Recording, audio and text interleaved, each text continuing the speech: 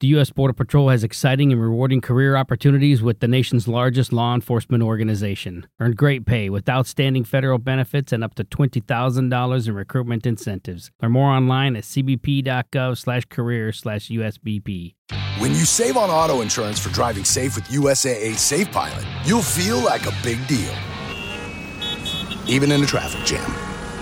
Save up to 30% with USAA Safe Pilot. Restrictions apply.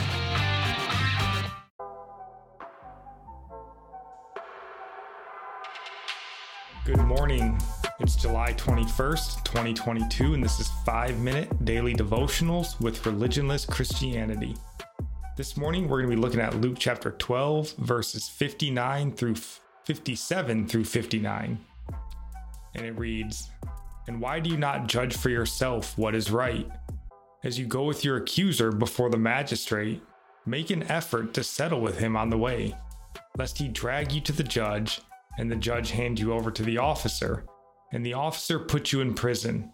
I tell you, you will never get out until you have paid the very last penny."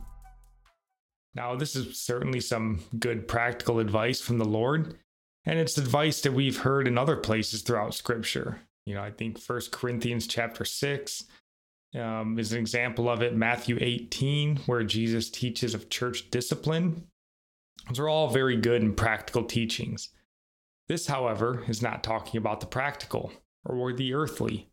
This is Jesus teaching about salvation.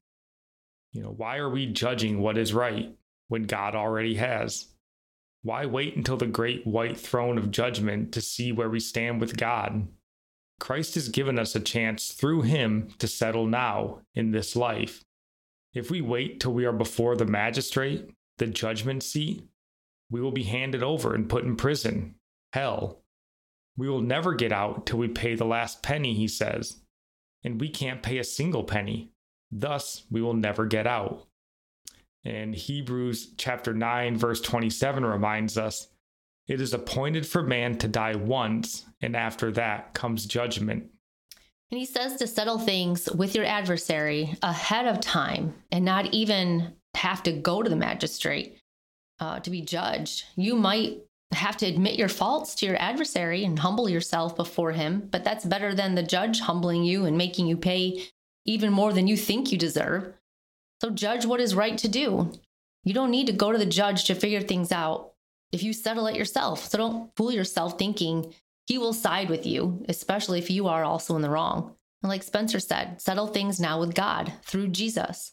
We all know we are guilty. There's nothing we can convince him of ourselves to not punish us for all eternity. That's what we deserve, though. We don't know if we are promised tomorrow. That's why Jesus says today is the day of salvation. So let's not harden our hearts. And the judge has seen your records. He's pronounced you guilty already. There is no case where you arrive before the magistrate, argue for your innocence, and win. The judgment has been paid out, and it'll either be by you who pay it, or you accept the payment that was already made. And as Nikki said, today is the day of salvation. Don't waste it. Who knows what tomorrow holds? Our psalm of the day comes from Psalm 82, verse 4. "Rescue the weak and the needy. Deliver them from the hand of the wicked." And our proverb is Proverbs 21, verse 13. "Whoever closes his ear to the cry of the poor will himself call out and not be answered." I'll end praying for you from Psalms 145. "May the Lord show you he is gracious and merciful, slow to anger and abounding in steadfast love. That the Lord is good to all, and his mercy is over all that he has made. May you know the Lord is near to all who call on him in truth. That the Lord preserves all who love him." God bless.